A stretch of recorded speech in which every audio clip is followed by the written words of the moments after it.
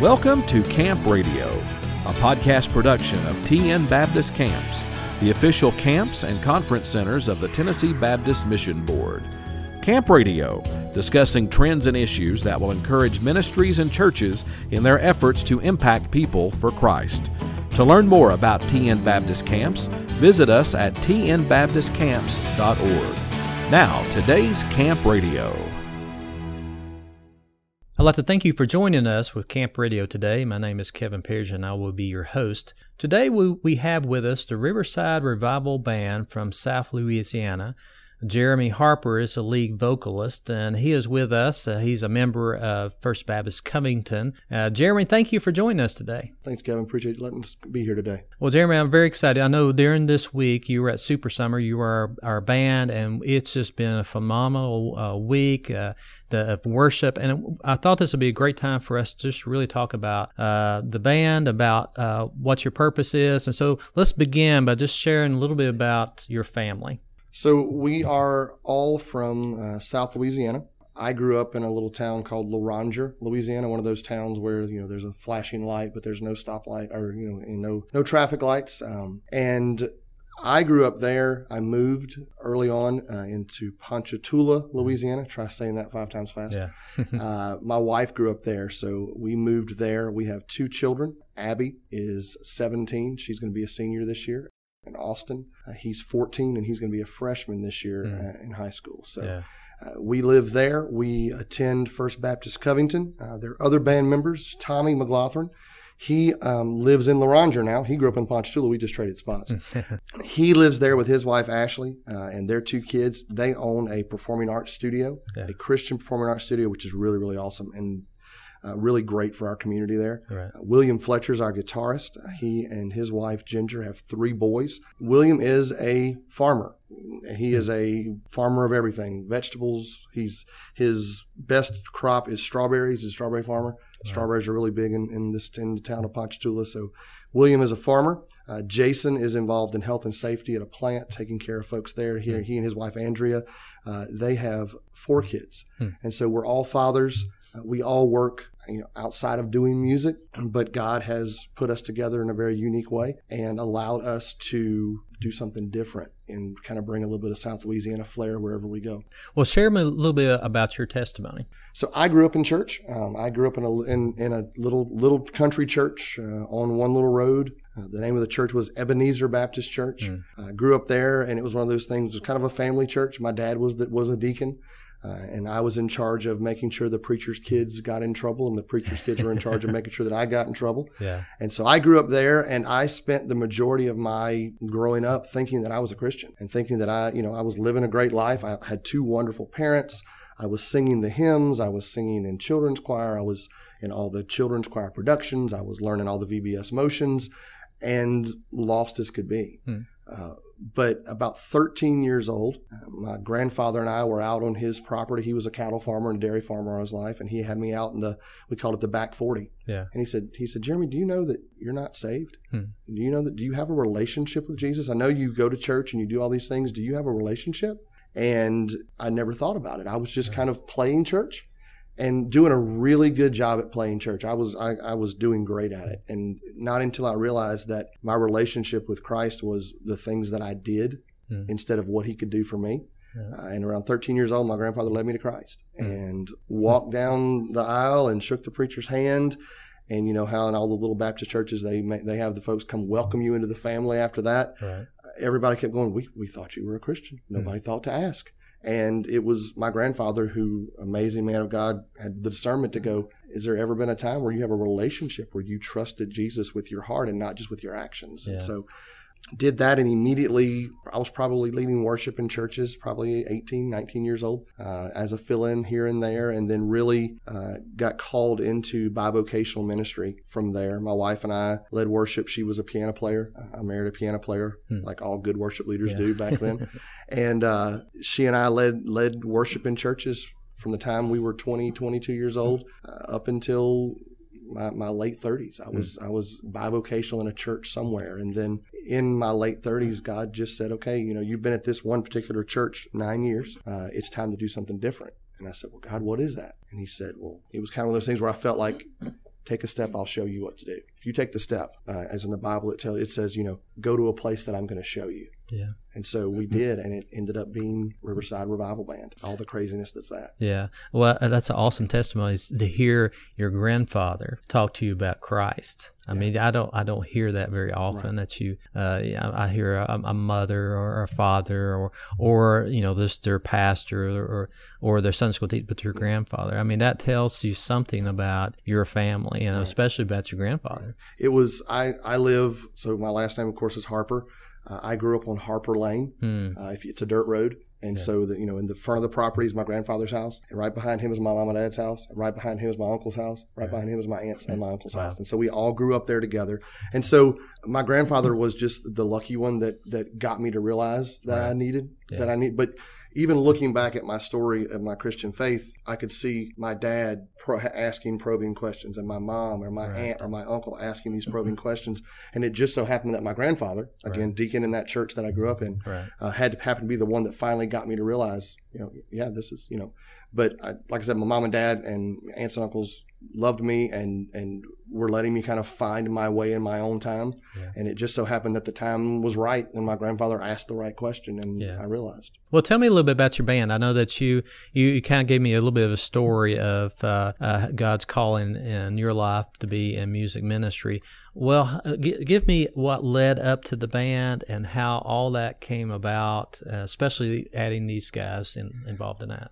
So our story in my opinion, is a very unique one. I mentioned I had spent 9 years at a particular church. What I didn't tell you was it was the church that I grew up in. I got baptized, got saved, I got married, and then God called us away from that church and spent a few years at other churches leading worship. And then the pastor that was there had a conversation about me coming back home and leading worship in my home church. And I thought, I don't know that I want to go home. I love my church, but I don't know that they would accept, because it was a time in the life of churches that music was changing.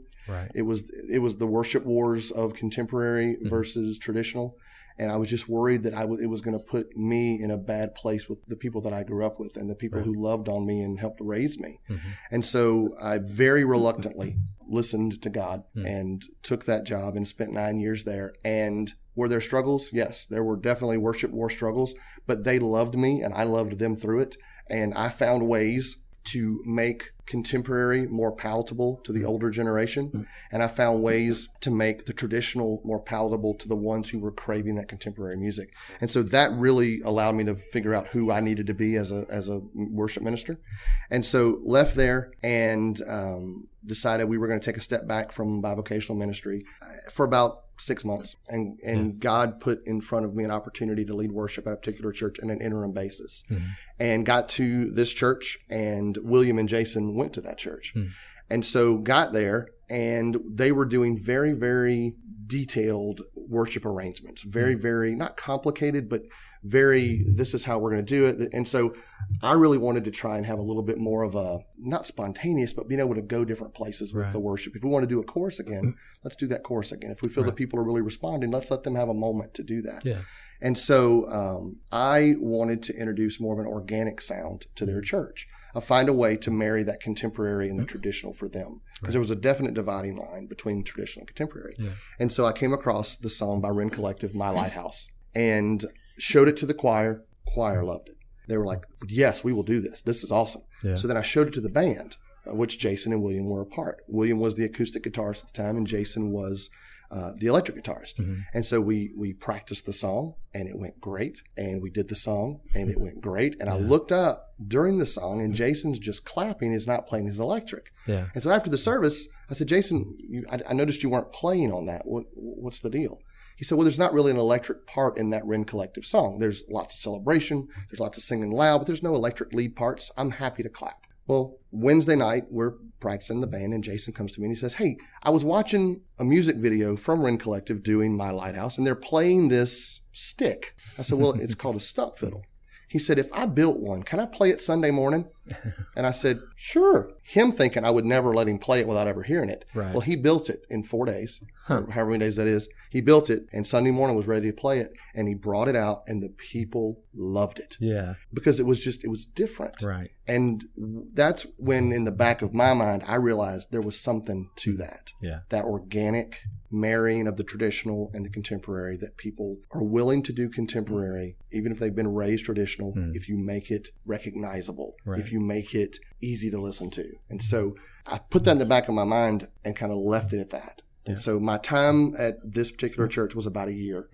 At that point, I stepped away. They hired the person that they needed, and God's using him greatly there, still there. Right. The church is growing, doing great. And a little while later, another pastor called and said, "Hey, we're looking to do a kids camp. Do you have a band? We heard you lead worship. Do you have a band?" I did not have a band. Yeah. And I said, "Yes, sir. Absolutely. I have a band," because I can put a band together. Right. And so I called William. I said, "Look, I know you're at Woodland Park. Would you be willing to come and lead worship with me for a weekend? For a week." And he said, "Sure." And so I called Jason. And so we just kind of had this conversation about, what should it look like? Right. And I said, what if we use the stump fiddle? And what if we use this organic sound, this familiar sound, and do contemporary stuff and do traditional stuff? Yeah. And so that's kind of where it started. And we got to this kids camp, 35-year-old guy, older guys, younger guys, and the kids loved it. Yeah. And we realized, okay, the older generation that we played for loved it. Yeah. The younger generation that we're playing for loved it. There's something here. Right. There's something about this sound that people are willing to do. And so from that point on, it's been 4 years, and that's Riverside Revival Band came about because of that. And the name Riverside Revival Band comes from, in our opinion, our sound is contemporary, but our sound is also traditional. Right. And it harkens back to those days when churches used to have revivals by the river. Yeah. And you would get out there and you would sing "I'll Fly Away," and you will sing I Saw the Light, or Victory in Jesus. And we don't want to ever forget that. The hymns of our past are the bedrock of what worship is for us. But if we stay there, we're never going to move forward. Right. Just like "How Great Is Our God" was a great worship anthem when I was first starting out in leading worship. Mm-hmm. But if I just stayed there. So we have to be willing to do both, to reach as many people as possible. Well, tell me what your passion for ministry is. We have been to so many churches where they are really good at solemn assemblies. They are really good at singing into the hymn book. And I even say this on stage sometimes. Some of the best concerts ever have been sung directly into a hymn book because nobody will bring the book down to look around and see what's going on. Yeah. Worship is corporate. Worship is more than music. Worship is hearing that person beside you and realizing, man, that person is loving what they're doing. Right. Our passion is we have a T-shirt that says "Be the Spark," and our passion is that we are the spark of celebration for those churches that have kind of lost the way in that. We want to be able to go to a church where the median age is 60 and worship, and be able to go to a church where the median age is 30 and worship. And we feel like our sound does that.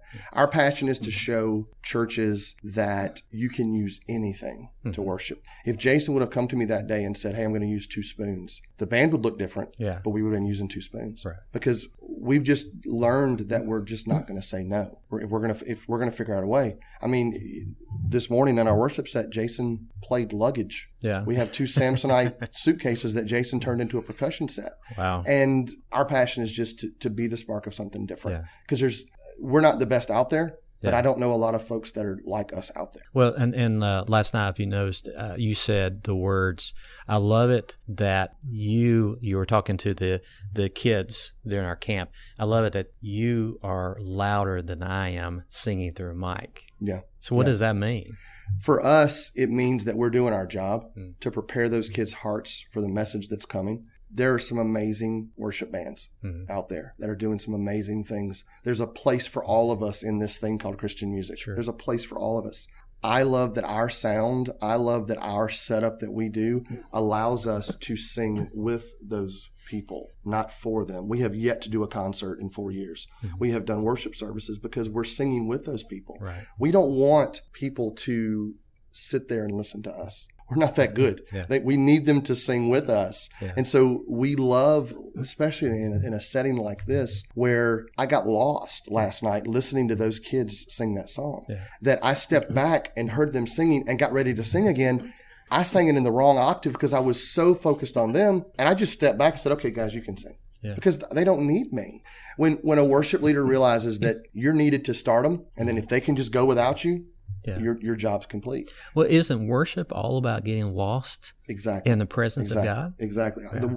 And my job and the William's job and Jason's job and Tommy's job is to facilitate a connection between the worshiper and the worshiped, which is God. And we never want to leave that stage going, I liked that set. Yeah. And a person in the seats should never go, I didn't like that song. Our whole concept of what we're doing is two things. One, God, did you like what we did tonight? Did you like how my heart offered worship to you? And the second part is we're preparing their hearts to hear from God through the God that's coming. We have the most stressful spot on the stage because my job, Tommy's job, William's job, Jason's job is to prepare those people's hearts to hear from God and the message.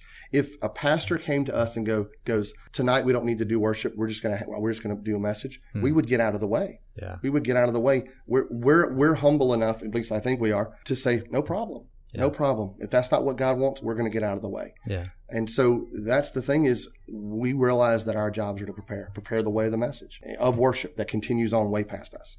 And last night was a good example as you all prepared everybody's heart, and people were raising their hands, and so you knew they were engulfed in the presence of God. And so when our speaker stood up and began to share God's word, they were prepared. Their hearts were softened. They were ready to receive the message. Right.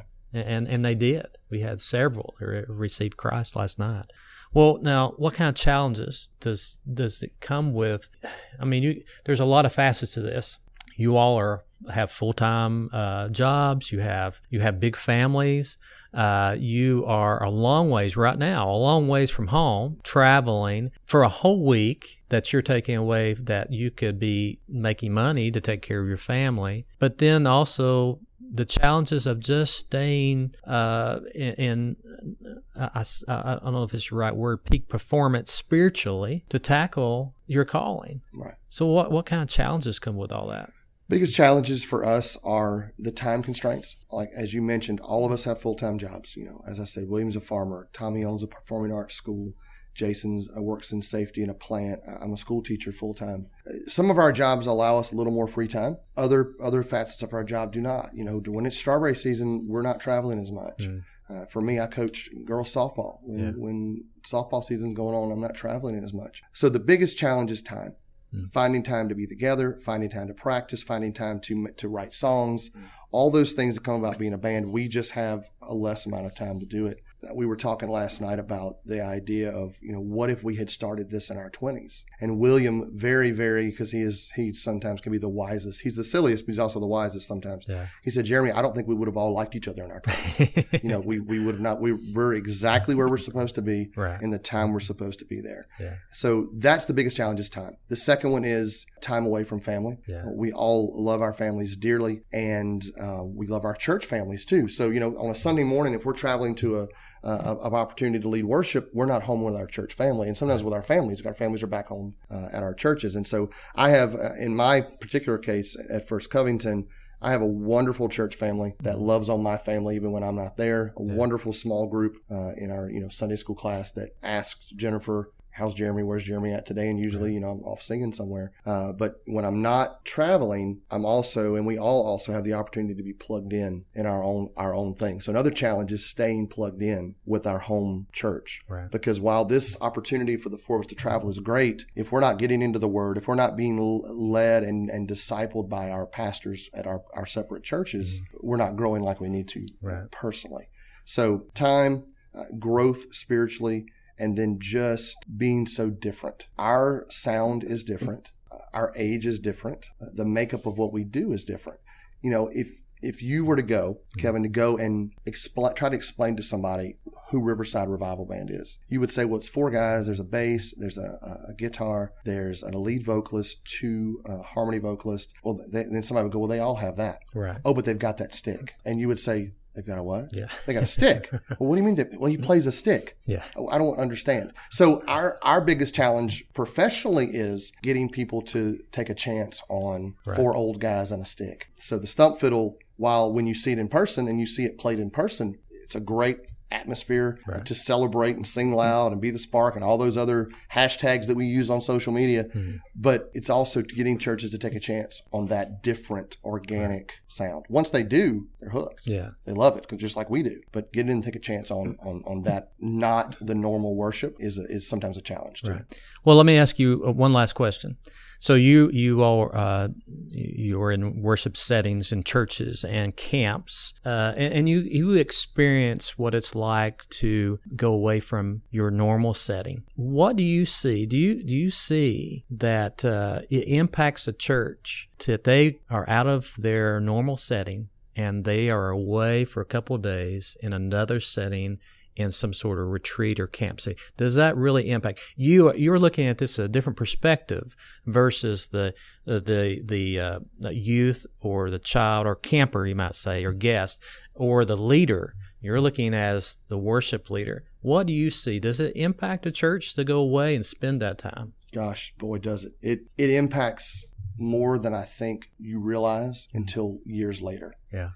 Especially the camper and the camp and the leader, the youth pastor, the counselor, or whoever, getting an opportunity to get away from the routine. While routines are important, coming to a place like Carson Springs or going to a camp like Linden Valley, you have an opportunity to unplug away from both the good and the bad of the routines of your life. Even as a worship team, we come here and we're unplugging from our daily life. I'm not dealing with school. I'm not dealing with softball. William's not dealing with vegetables, and Tommy's not dealing all these things. So William, Jason, Tommy, and I have an opportunity to unplug too. But more than that, I look at these opportunities these kids have the way that I look so fondly on my camp experiences when I was a kid. Yeah. My church blessed our youth group numerous times when I was younger with the opportunity to go to a camp like Carson Springs, an opportunity to go and unplug and have that camp experience.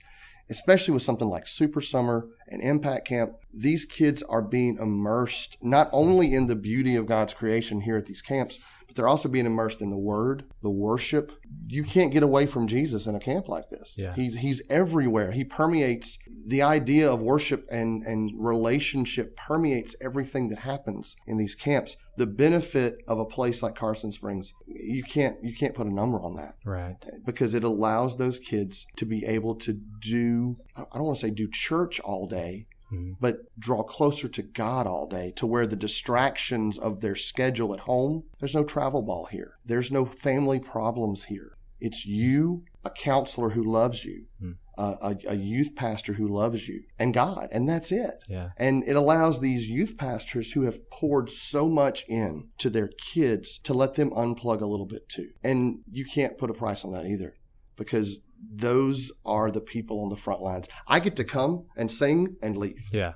I get to come and see the best of this and then go home and take that with me. They get to come and be poured into for a week. Right. You can't describe how amazing that is. Yeah. Well, Jeremy, thank you so much for spending time with us just to talk about the band.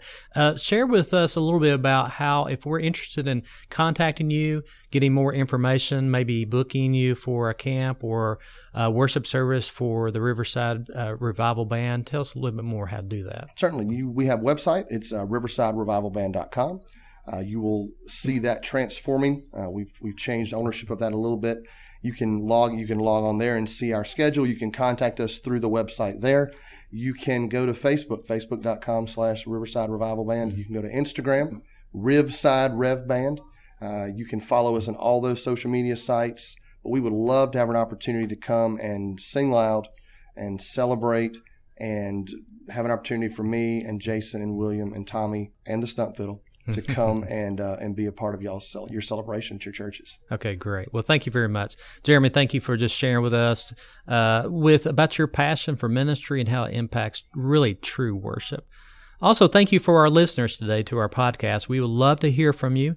If you have any questions for Jeremy or what we do at TN Baptist Camps, please send us an email at ccinfo@tnbaptist.org. Until next time, I hope that you look for opportunities to start a conversation about Christ with someone you know. Thanks for listening to Camp Radio, a podcast production of TN Baptist Camps. the official camps and conference centers of the Tennessee Baptist Mission Board. This and other episodes can be downloaded from tnbaptistcamps.org. The ministries of Carson Springs and Linden Valley are supported through the Cooperative Program and gifts received through the Golden Offering for Tennessee Missions. For more information, visit tnbaptistcamps.org.